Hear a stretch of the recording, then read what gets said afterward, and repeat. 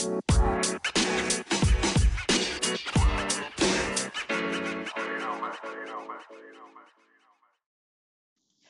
everybody, my name is Alec and you're listening to LunchBox Radio's Sunday edition. First off, I want to thank everybody who's been listening to the podcast lately, especially the last episode. If you haven't checked that out, go check that out in the feed. But what I want to talk about this week on Sunday edition is actually a personal project I've been working towards for a while. So when we all went in lockdown and before I started doing the Sunday edition, I did what lots of people did is I started like a weird little project. Most people bake breads. Most people lots of people started cooking, lots of people started baking. As you probably guessed, I'm an insane person. And the two I really had two kind of hobbies I picked up in the pandemic. I'm an insane person, and I'm like also the kind of person who feels like a side character in a manic pixie dream girl based romance. I just admitted to myself at some point.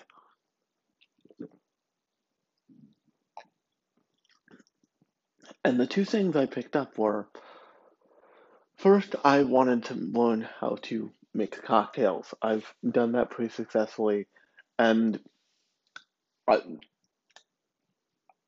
the other thing I picked up was 3D printing. Now, if you don't know, there's two different kinds of 3D printing.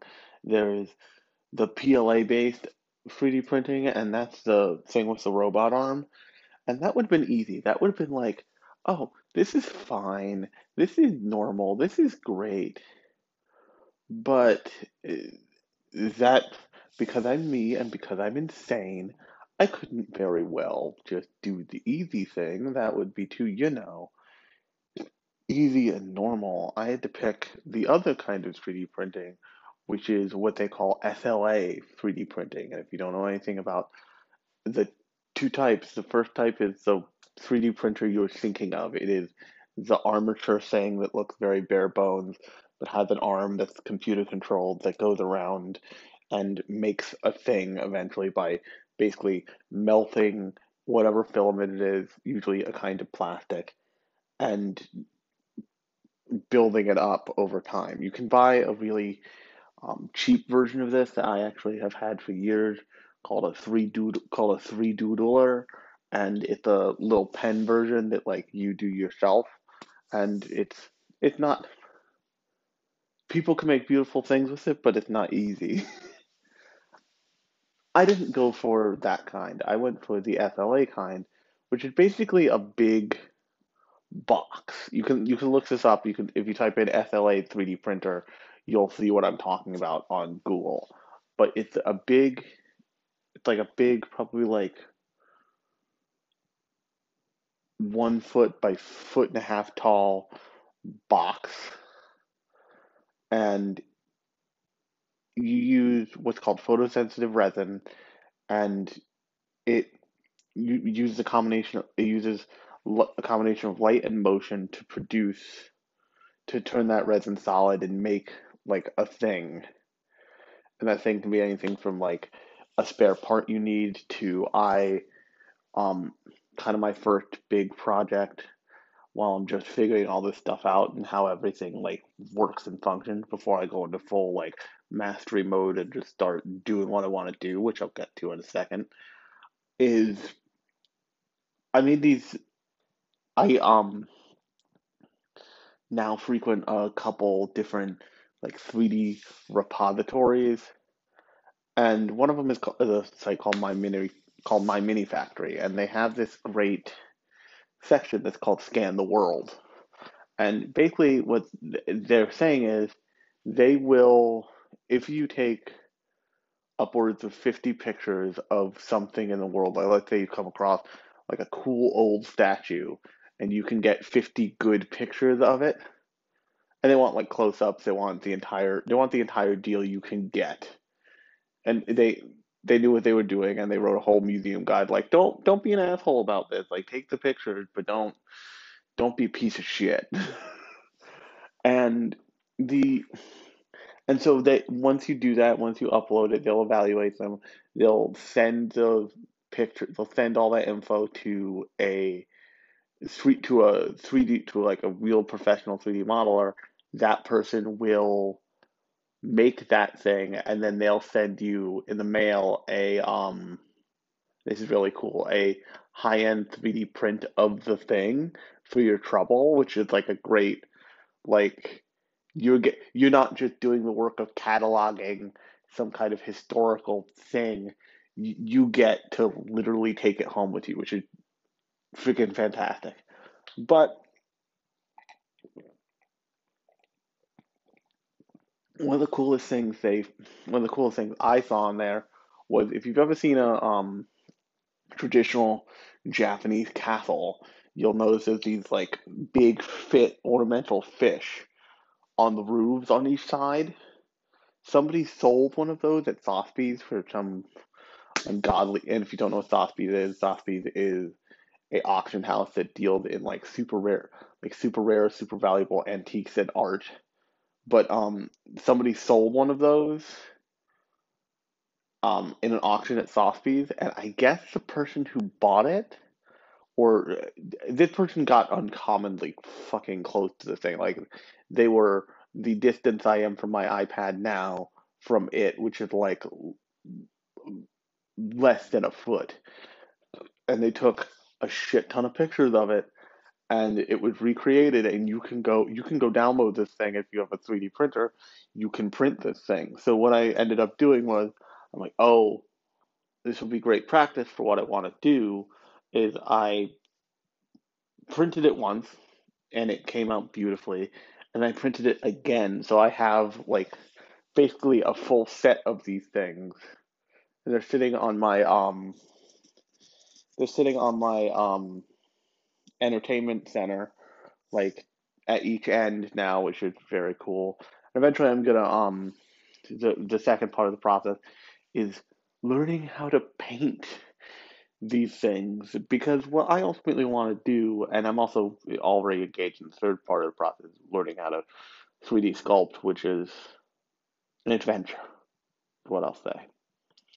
But what I ultimately want to do is I want to take the illustrations that I've been doing for years and be able to, if I really like an illustration, or if I plan an illustration in this with that thought in mind, to be able to produce it as a 3D figure. I basically want to make my own anime figures, and there are people who already do this, but oftentimes when people do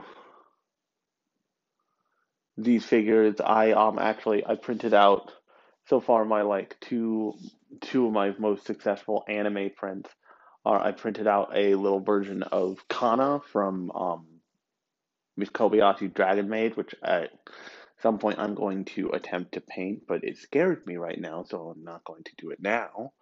I also printed out a like replica of the swordfish from Cowboy Bebop, which a fun, hilarious fact was that's the intended use of the swordfish. The swordfish and all the different ships in Cowboy Bebop were supposed to be capable of being turned into toys. I think at some point they were. I know at some point they were, but the show never got popular enough for Bandai and Sunrise to do the toy dance, so they never really. So other than a few instances, after it like blew up in the West and became this like infamous thing, it, that was when they started producing toys of it. Not when it, when I understand, not when it originally came out. But what I so I want to ultimately make my own anime figures, and I'm well on my way to doing that. I have the printer. I understand how the printer works. I understand what makes stuff succeed and fail. I'm learning what makes prints succeed and what makes prints fail, and how you can change that around. But I also the other two the three things that I will have to understand kind of completely are 3D printing, and I'm gonna at some point get into a more traditional PLA based. That's the one with that's like the robotic arm one, that involves like hot plastic and nozzles and nonsense. Um, I am absolutely gonna get into that. I'm gonna wait until after I pay my taxes to get into that, but I'm gonna ultimately get into that. Um, Mostly because I can do larger scale stuff with that. The most most 3D printing, most SLA like photo resin printers have a kind of 5 to maybe 9, maybe 9 inch kind of range, whereas the like more traditional PLA filament based printers have a like 8 to a full on a foot range. Like the one I'm looking at for me has like a 1 foot wide and tall range to it, or tall range to it. I think it's an 8.5 by a foot, 8.5 squared by a foot tall range to how big I can go. Um, but so the three things that I need to do to be able to do this at like not a professionalized level, but like at a like a I'm gonna call it professional grade level is I'm going to need to really master how the 3D printer works, and I'm pretty good at it. I have more successes than failures, and even the failures are interesting, weird failures. Like I'm failing because of the way I set something up, not because of the file I fed it.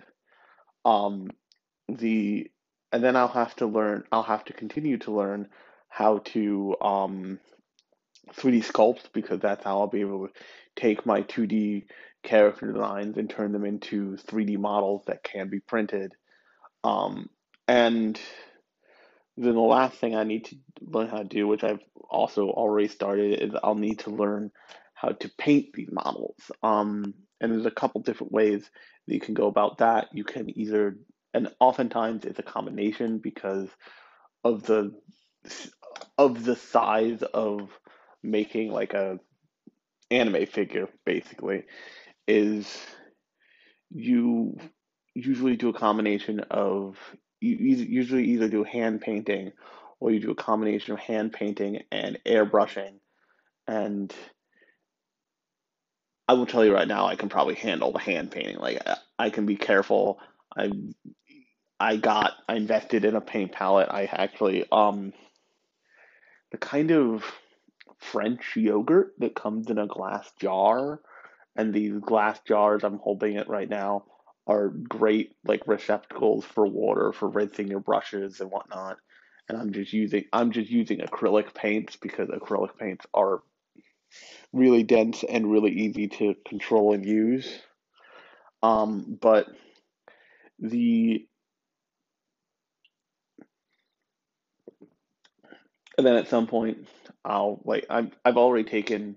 You can go on my Instagram and you can see the pictures I've taken of some of the models I've done. You can actually see the two porcelain koi models that I printed out, along with a little, a little pagoda shrine that was one of the first things I printed out. But it was a fun choice to do this. Do I wish that I had waited a little longer and didn't cheap out on the printer and have to buy a new 3D printer, because the first one, which I'm staring at right now, broke in a way that couldn't be fixed or repaired and was super unreliable. whereas the one I bought that was um, almost twice the price, um, it's like deeply reliable and deep and really high and really well made and really sturdy. Yeah, but I I got the first one scot free because I actually used advertising money from this podcast to buy that printer. Which was like a really proud, awesome, fun moment in my life. And actually, what ended up happening is that became my crash course in how the fuck do I do this? How the fuck do I calculate all this stuff to make it go in a way where I was like, I'm doing the right thing? And then it broke in a way where I was like, I can't fix this, and it's no longer my fault that I'm printing out solid blocks of plastic. Um, yeah, I of course I wish I that went better, but you know, so much of and this is true for any craft and any um kind of art. So much of it is about experimentation, about understanding, about finding the limits and finding what finding what you can and can't do inside of whatever medium you're working in. That it's whenever you want to do something really well, you usually go through a ton of experimentation. Like if you look at any big anime, you look at any big or you look at any super talented animator in anime, I'm sure they have sketchbooks on sketchbooks on sketchbooks on sketchbooks of just what you could best be described as madness of just sketching and weirdness and oh, I'm gonna go to the aquarium and draw every fish in the aquarium because I'm insane, kind of thing. And I just one of the I came up as a cartoonist and animator, and pretty quickly once I was in school, switched gears into graphic design and um, into graphic design and creative direction and all that stuff. But the reason I did it wasn't because I don't want to do that stuff. The reason I did it was because I didn't want to necessarily do that stuff in the professional, in like the professional sense, if that makes any sense. A couple, I want to say like a month ago now, and you can go find this in the feed of this podcast in whatever app you're listening to right now. You're listening to me right now, but I did a episode called the $200 a month problem, which was all about the pay rate of animators in the anime industry and the problems and maybe the potential way to think about how to fix it. And when I was kind of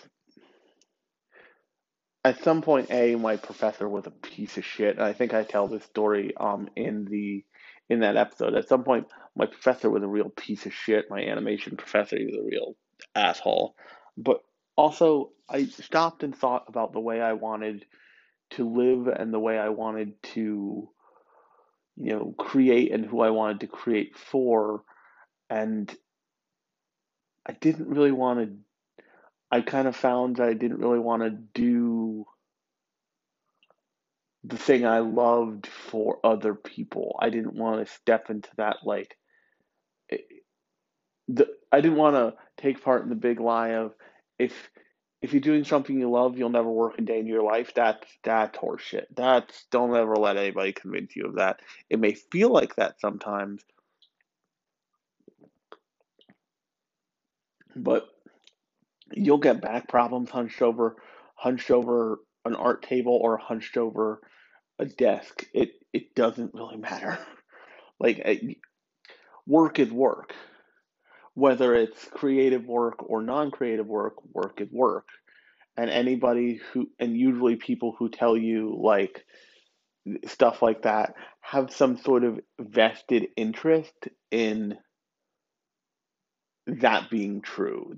I mean, this is true in all the creative industries is like people higher up than you are using your talent and ability to foster their goals and make themselves money and all this stuff. That's why my professor was like, hey, maybe never do spec work because spec work means somebody else is making money off of your skill and talent, and you should never let people do that. Which I always deeply respected him for just straight up being like, yeah, no, this is horseshit. You should never take spec work. And people in our class would be like, yeah, but he's like, no buts. Spec work, the idea of like of doing something you love is great until you can't eat. And he's really right. And so, but what that also bumps into is when you want to get started on a hobby, there's also there's a there's a real pressure from not from like any one person, but from just the world for people to professionalize their hobbies. So, podcast that I'm behind on, but I usually listen to, or I should listen to because I love it whenever I listen to it, is a podcast called Friends at the Table. And if you've never listened to Friends at the Table, it's run by Austin Walker, formerly of Waypoint, now of Austin Walker on the internet. People, I think there's somebody once called him Austin Walker Tumblr Ranger or something, but he runs a actual play podcast with a bunch of his different friends, and they've run it for years, and they've turned it into a from what I could guess, a fairly successful Patreon, and like they make money off of it. They took their hobby of tabletop role playing and professionalized it to a point where like they certainly don't make a living off it, but like a bill a piece may get paid here and there. And but what that does is it causes you to think very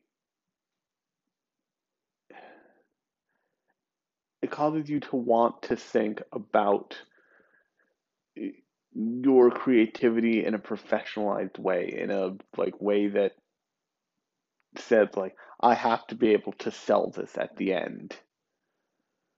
And I am thinking in that way about like making anime figures. I think it would be cool, really, really awesome if I got good enough at this where I could produce like a small anime figure that somebody would buy for like $25.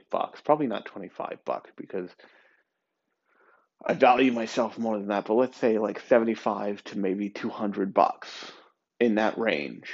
I think that would be astonishingly cool.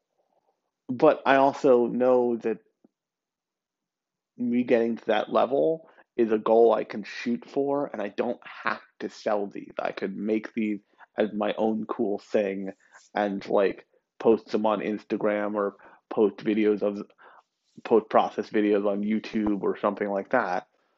But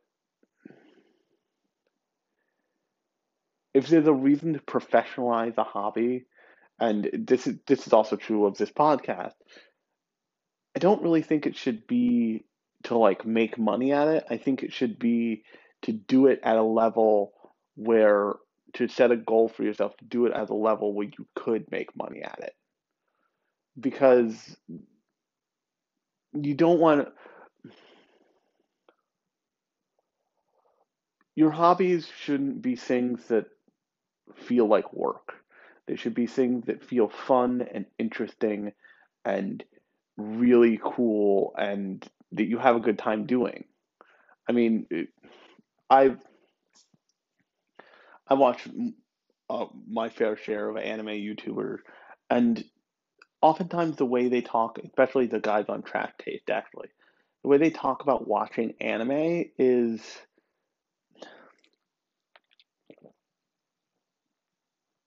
they they talk about it in the terms of producing content, and you have no doubt that they all love anime. I'm not saying that they don't, but they don't really like unless a show hits them hard, like bowls them over like the ocean. there doesn't seem like it's a real exploratory process. And one of my goals with whatever I'm doing, whether it's like drawing, this podcast, what I'm doing now with 3D printing and trying to make my own anime figures, is I never want to feel like that. I never want to feel like it's just another part of a job. And that's one of the reasons why I don't do a whole ton of editing on these episodes, is because I want them to feel loose and I want them to feel like an expression and like a weird kind of audio expression of me, which I think they are by and large. If you want a more professionalized thing where I spend like hours cutting and trimming and like refining and like audio engineering an episode, you can go listen to the Uncanny Curve podcast, where I guarantee you I cut like whole 10-minute chunks out of that thing because I'm like, we got way too off topic here. We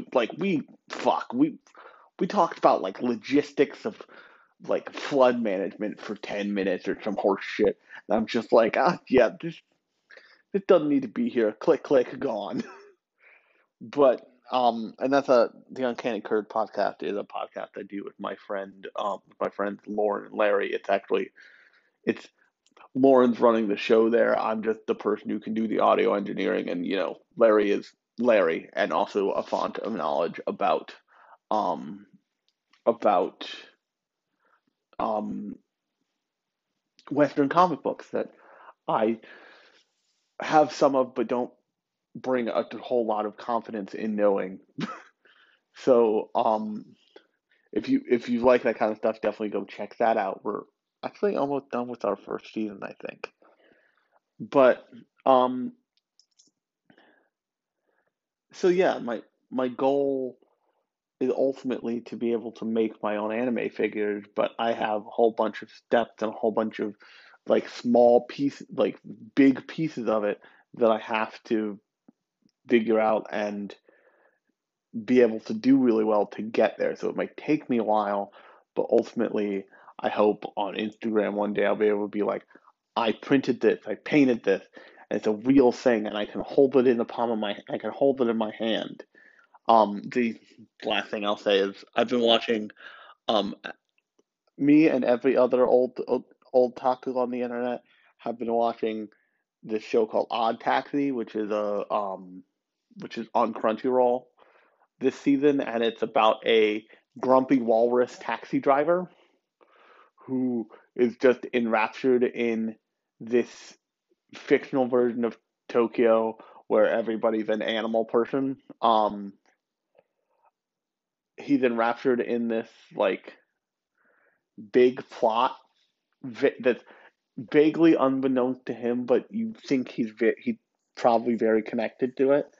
And I'm watching the show. I'm like, this show is really good, but I can tell like not a whole lot of people gonna watch the show.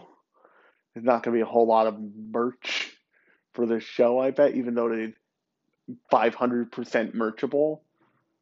So and Otakawa is like a big walrus dude who is, I can say, a pretty low bar for um doing a sculpt of.